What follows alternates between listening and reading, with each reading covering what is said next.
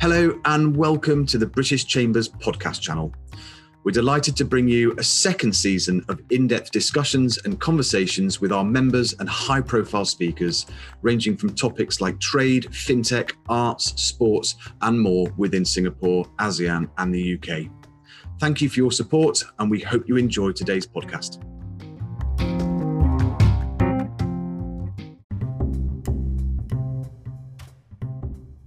With 10 categories, 10 winners, and one big night of celebrating the best of business excellence, entries are now open for the British Chamber's 22nd Annual Business Awards. As Singapore's longest-running awards by an international chamber, categories range from Employer of the Year, Diversity and Inclusion Champion of the Year, Sustainability Champion of the Year, through to UK Exporter of the Year and more. For all the details and how to submit your entries, visit www.britcham.org.sg. Welcome to today's special episode of the BritCham Singapore podcast featuring our Future of Work agenda. My name is Lucy Hayden and I'm the Deputy Executive Director. I'm delighted to be joined today by Sheila Paracle, who has been the Chief Human Resources Officer at Prudential Singapore since 2015. Sheila leads Prudential's people strategy and holds an MBA in Banking and Finance from NTU. In recognition of her progressive workforce vision, she was named as the best HR leader at the HR Fest Awards back in 2019. In today's conversation, we'll be covering Prudential's ongoing workforce and workplace journey, including their industry-first retirement and CPF policies, how they've been supporting their employees through the pandemic, and how your business can utilise relevant government programmes to transform the skills within your own workforce. Welcome, Sheila. Hi, Lucy. How are you? And thank you for that lovely introduction. Oh, you're so welcome. So let's start with our overall theme today. Prudential Singapore has been supporting our Future of Work activities for the past 3 years now. What makes this topic so important to the business? Well, I think Future of Work, by just its sheer title in itself, it's a little bit of crystal ball gazing, right? And really looking into the future of businesses and what businesses then need insofar as the people construct to be able to deliver on ambitions and strategy and priorities, etc. And we've been supporting this for a while simply because I think it was a very fundamental question that we asked ourselves as well as we were trying to, I guess, crystal ball gaze into the future as we started a journey of defining who we are as an organization and more importantly, who we are in the context of our customers, our distributors, etc. So when you look at future of work, it sounds pretty big, but how we chose to look at it was through several lenses, obviously. To be the best insurer and in the lives of everyone in Singapore, we realized very early on that a large part of that success narrative was the experiences that we would have internally as well, right? We always talk about not just happy people, happy customers, but people who truly understand customers must surely come from different backgrounds, different experiences, different demographics, individuals who can provide perspectives from, different age group segments, gender, etc.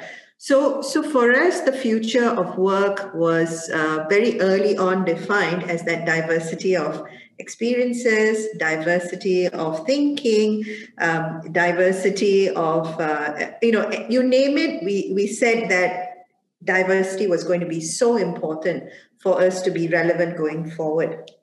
Now, while all of that is great, I think a large part of our acknowledgement and recognition early on was also around how do we get our leadership, our leaders right at the top to be able to not just solve today's problems, because ultimately a lot of organizations are really about profitability, results, etc. on a fast-paced, short-term view perspective. But how do we get our leaders to look beyond and really think about the investments that we would need to make today for pretty much down the road, basically.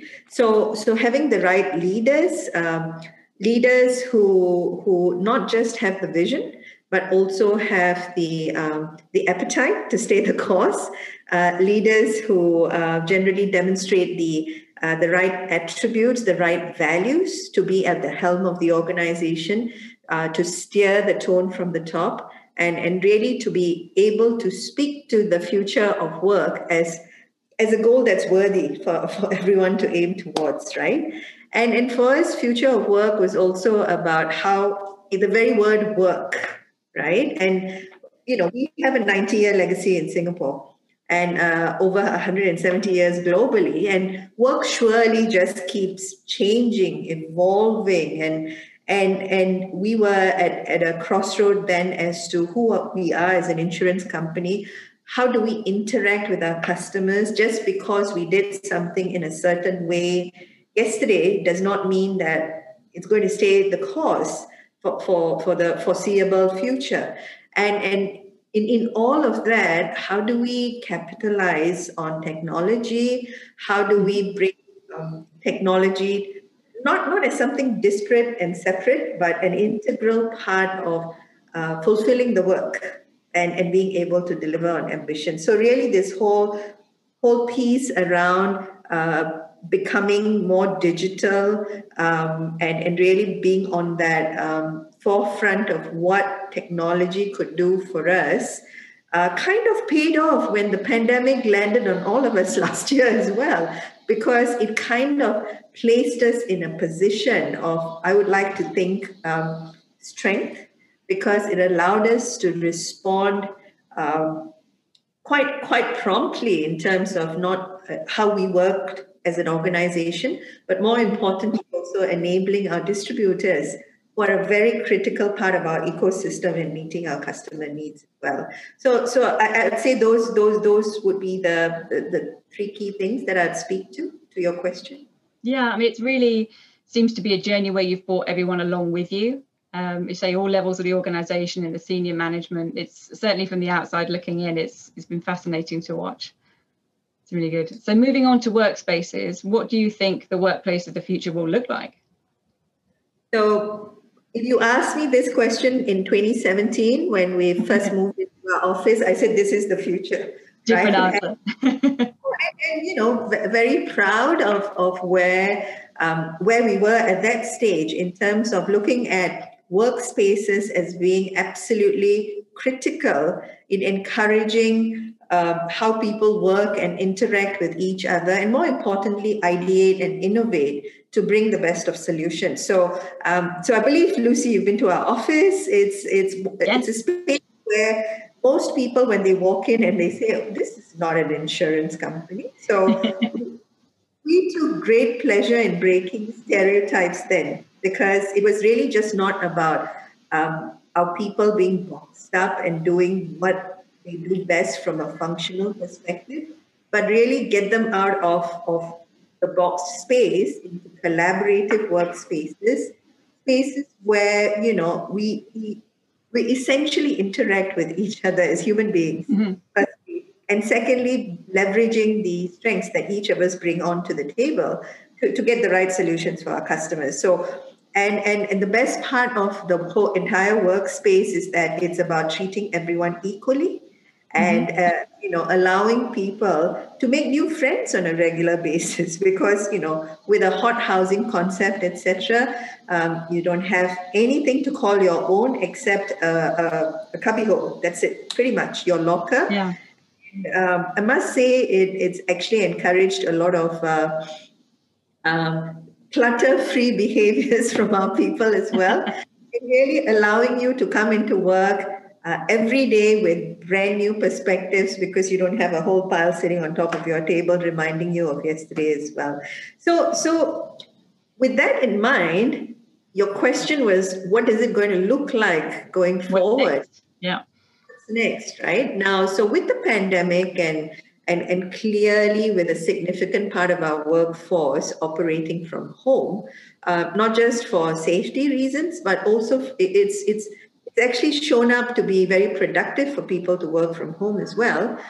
We've been asking ourselves about what do we do with this lovely workspace, right? And how do we how do we almost use it as a magnet to get people to come back when they're comfortable, to be able to connect and engage with each other, something which I don't know about you, Lucy, but personally, I've missed that in the last year, because when you're physically connecting with people, the energy that you draw is it gives you the bit of the adrenaline rush, right? To find out the right the ideas, the brainstorming. Yeah. Absolutely. So we already have a lot happening around here, which encourages the collective, the team. And I guess the question for us is, how do we have more of those spaces versus, let's say, the typical workstation? But there's this added dimension about how do we use the workspace to be something that people want to connect with as well. Now, I don't have the answer yet, because that's so critical to actually maintain that connection and connectivity. We've done very well in the virtual world, but if you now speak about the physical workspace, then what do we get people to, how do we get people to want to come into work? Now, the bigger challenge, though, is what is the physical workspace? And is it really the office, or is this type of a virtual interaction one which is also going to be part of the future, right? Yes. And for us, there's a fair amount of work that we're doing around what we call the hybrid workplace, and how do we now accept that as a way of going forward, and how do we enable everything that needs to happen for people to coexist in harmony regardless of physical location as well. Yeah. It's definitely going to be an interesting future journey to see how that works. And certainly from the Prudential perspective, having this big collaborative workspace and what that's going to look like 12 months from now, we'll have to revisit this and see whether it's what you expected. Let's mark it on the calendar. Yes. So the company made a public announcement to allow employees to work beyond the retirement age cap. Can you tell us about the reasoning behind this change, how it's benefited employees, and what you've seen as the impact so far? It's really interesting. So this was back in 2018 when we commissioned a thought leadership piece around longevity. And a large part of that interest stemmed from our belief and our purpose about wanting to help people get the most out of life. And it was with a view that how do we help, if we could, as a good corporate citizen, to be able to enable citizens of Singapore to achieve whatever their aspirations are. Very interesting study, and particularly pertinent to Singaporeans because we have one of the longest life expectancy worldwide, right? In excess of 84 years, and interestingly, at that stage, the retirement age that we practiced internally was in line with the government guidelines in terms of 62.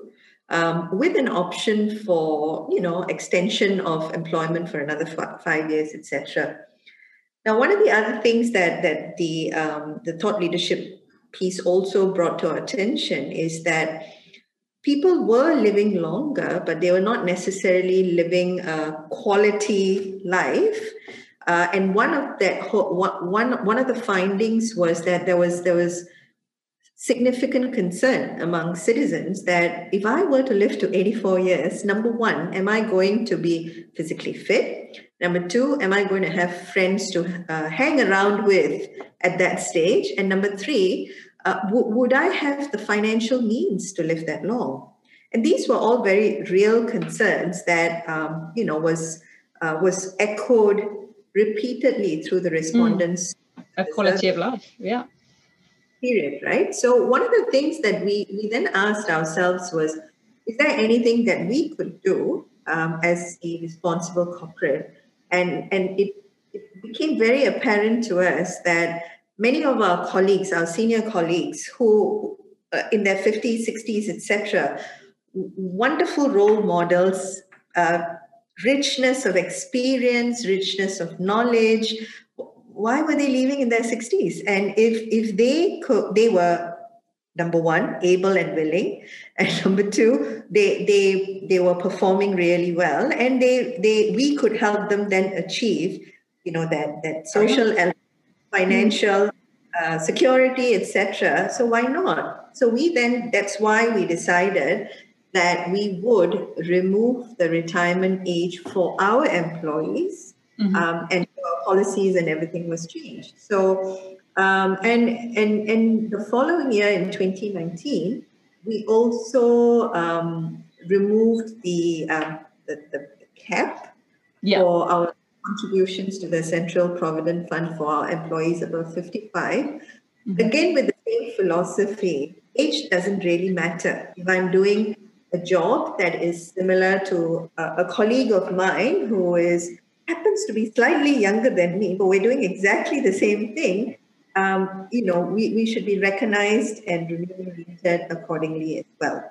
So, of course, we got asked by many at that stage, do you have a huge problem? Do you have a problem in terms of numbers of employees who are at the brink of retirement, etc.? But conversely, we have a very young population, right? Our average age is in our early 30s, etc. But that did not stop us from asking pertinent questions around what we could do to challenge thinking around future work arrangements and constructs. And what does this... Yeah, and career.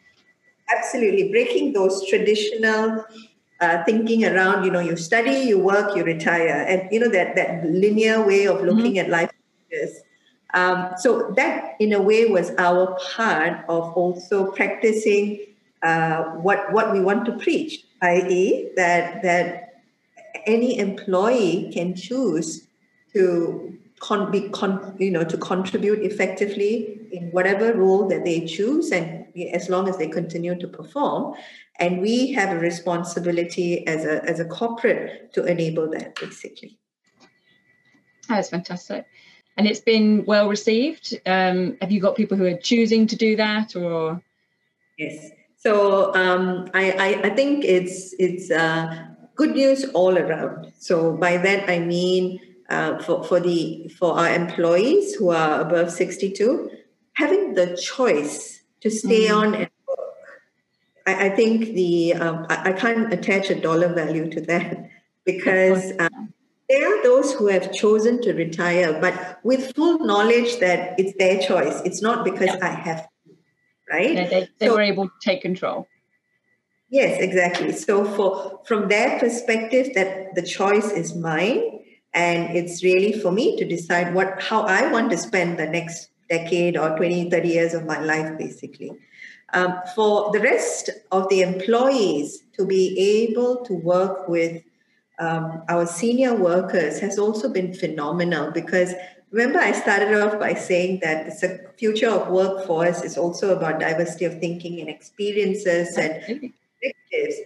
An ability to work and interact with individuals who, give you a perspective you never think about has been a tremendous learning opportunity, and the mentorship and just the whole interaction piece has been tremendous.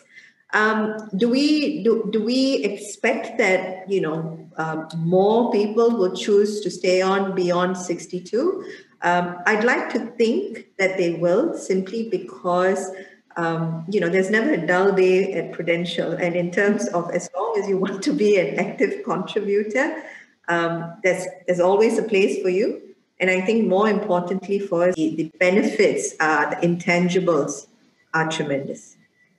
Yeah, I mean, that's a very welcoming philosophy to have, I think, and certainly that diversity of thinking and the mentorship in both directions for the different kinds of employees, fantastic. So, of course, the pandemic has dramatically pushed forward the flexible working agenda. So how has Prudential been supporting employees, and have there been any permanent changes that have been made to policies and processes as a result of that?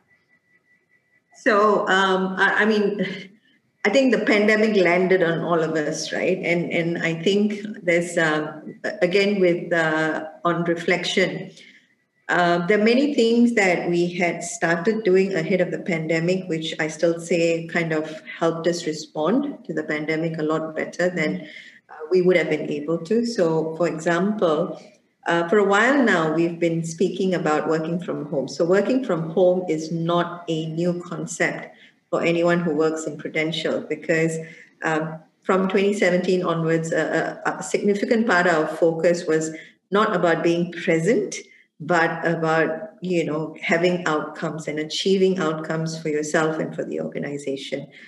So with very little emphasis on, taking your attendance, but really just being able to work from anywhere and recognizing that, people have lives outside work. And so sometimes you've got to deal with personal matters before you can dedicate yourself 100% to work. So to that extent, that policy, if anything, came to immediate life when circuit breaker was announced in Singapore, etc. Now, this was just not about making sure that people could work from home, but ensuring that people were enabled to work from home as well. So anything to do with our laptops, our access to our systems, etc.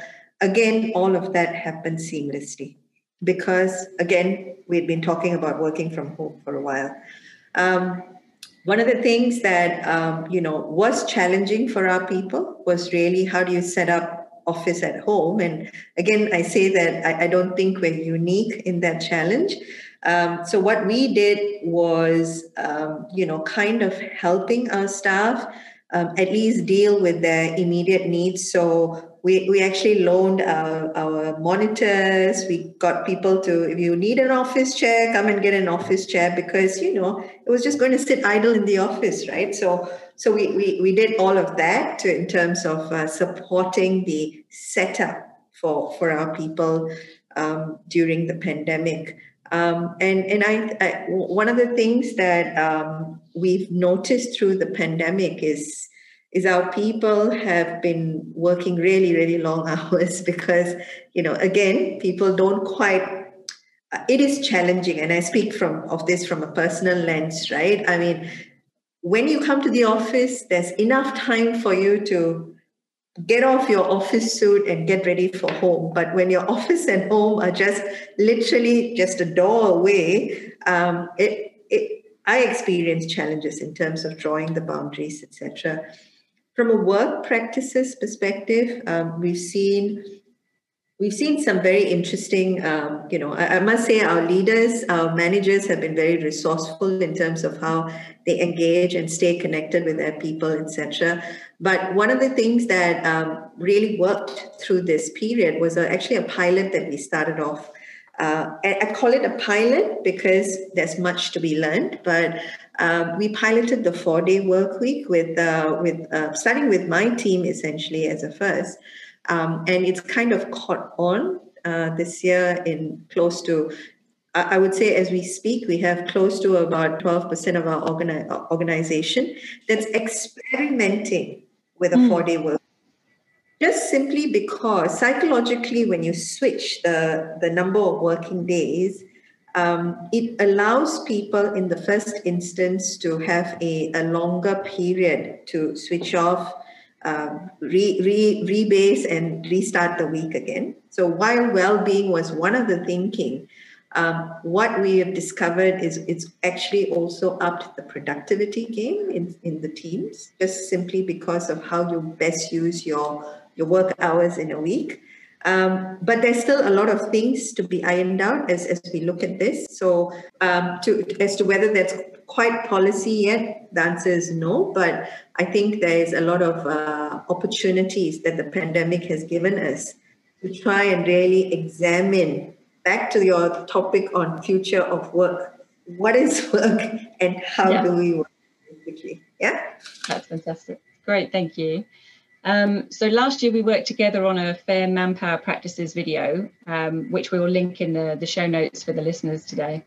You shared how the company works within the framework of programs provided by the Ministry of Manpower and other agencies to transform the skills within your workforce. So what recommendations would you make to our members who range all the way from startups and small businesses up to MMCs to leverage on these kind of programs?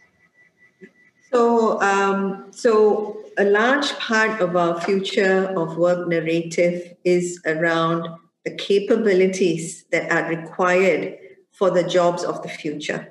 So while the jobs of the future, I guess there's a good estimate in some industries and some sectors about what that looks like. And specifically in the financial services sector, there's been extensive work to address what some of these roles, but more importantly, capabilities that would be needed in the future, which kind of defines and guides us in terms of what do we do next with our existing workforce, etc.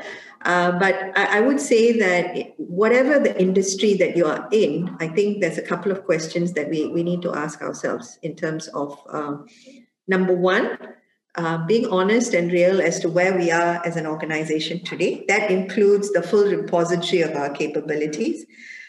We do need to do some crystal ball gazing, and I mean more than 12 months, at least 3 to 5 years, where possible, to try and challenge ourselves in terms of what's going to change. Yeah. And then being able to, chart that path between today and your best estimate of the future, to then be able to say, okay, these are the capabilities, these are the sorts of people I need. Now, the wonderful part of being in Singapore is you are going to be spoiled for choices in terms of where do you go and find the appropriate support to build those capabilities. And we've seen industry-specific initiatives that are very strongly endorsed and adopted. We've looked at it more from a generic skill sets, like Skills Future, in terms of what are the skills that you and I are going to need in the future, etc. So the resources are in abundance. We just need to contextualize those resources to what we need in the future. So I think so. It has to happen in tandem. The clarity on where we're going to head, but more importantly, how do you then import the relevant capabilities or skills that you are going to need? And I mean, I think it's amazing what's out there, and it's really up to us then to form that I would say the connection in terms of what we need and what's out there. I mean, I think it's quite important for businesses to be clear where you're headed, and then be able to bring in the right resources to be able to match the needs of the organization.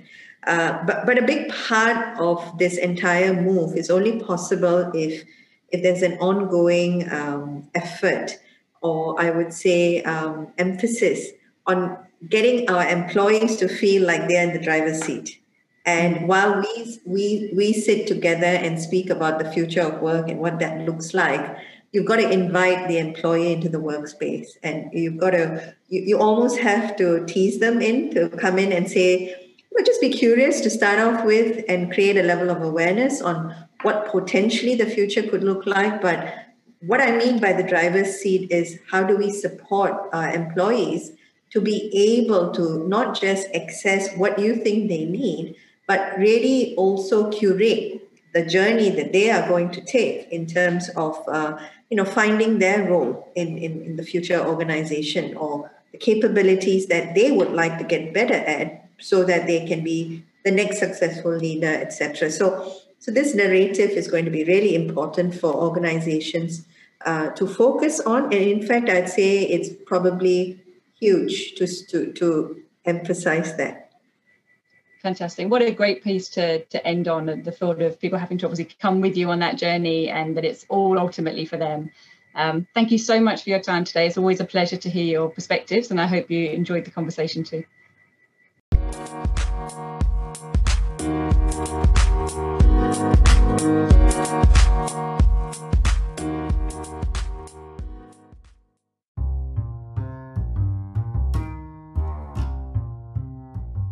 Thank you for listening to our podcast, and we hope you enjoyed today's episode. As always, don't forget to subscribe and rate our channel on Spotify, Apple, Google, and all other podcast platforms. For more information about the Chamber, please visit www.britcham.org.sg.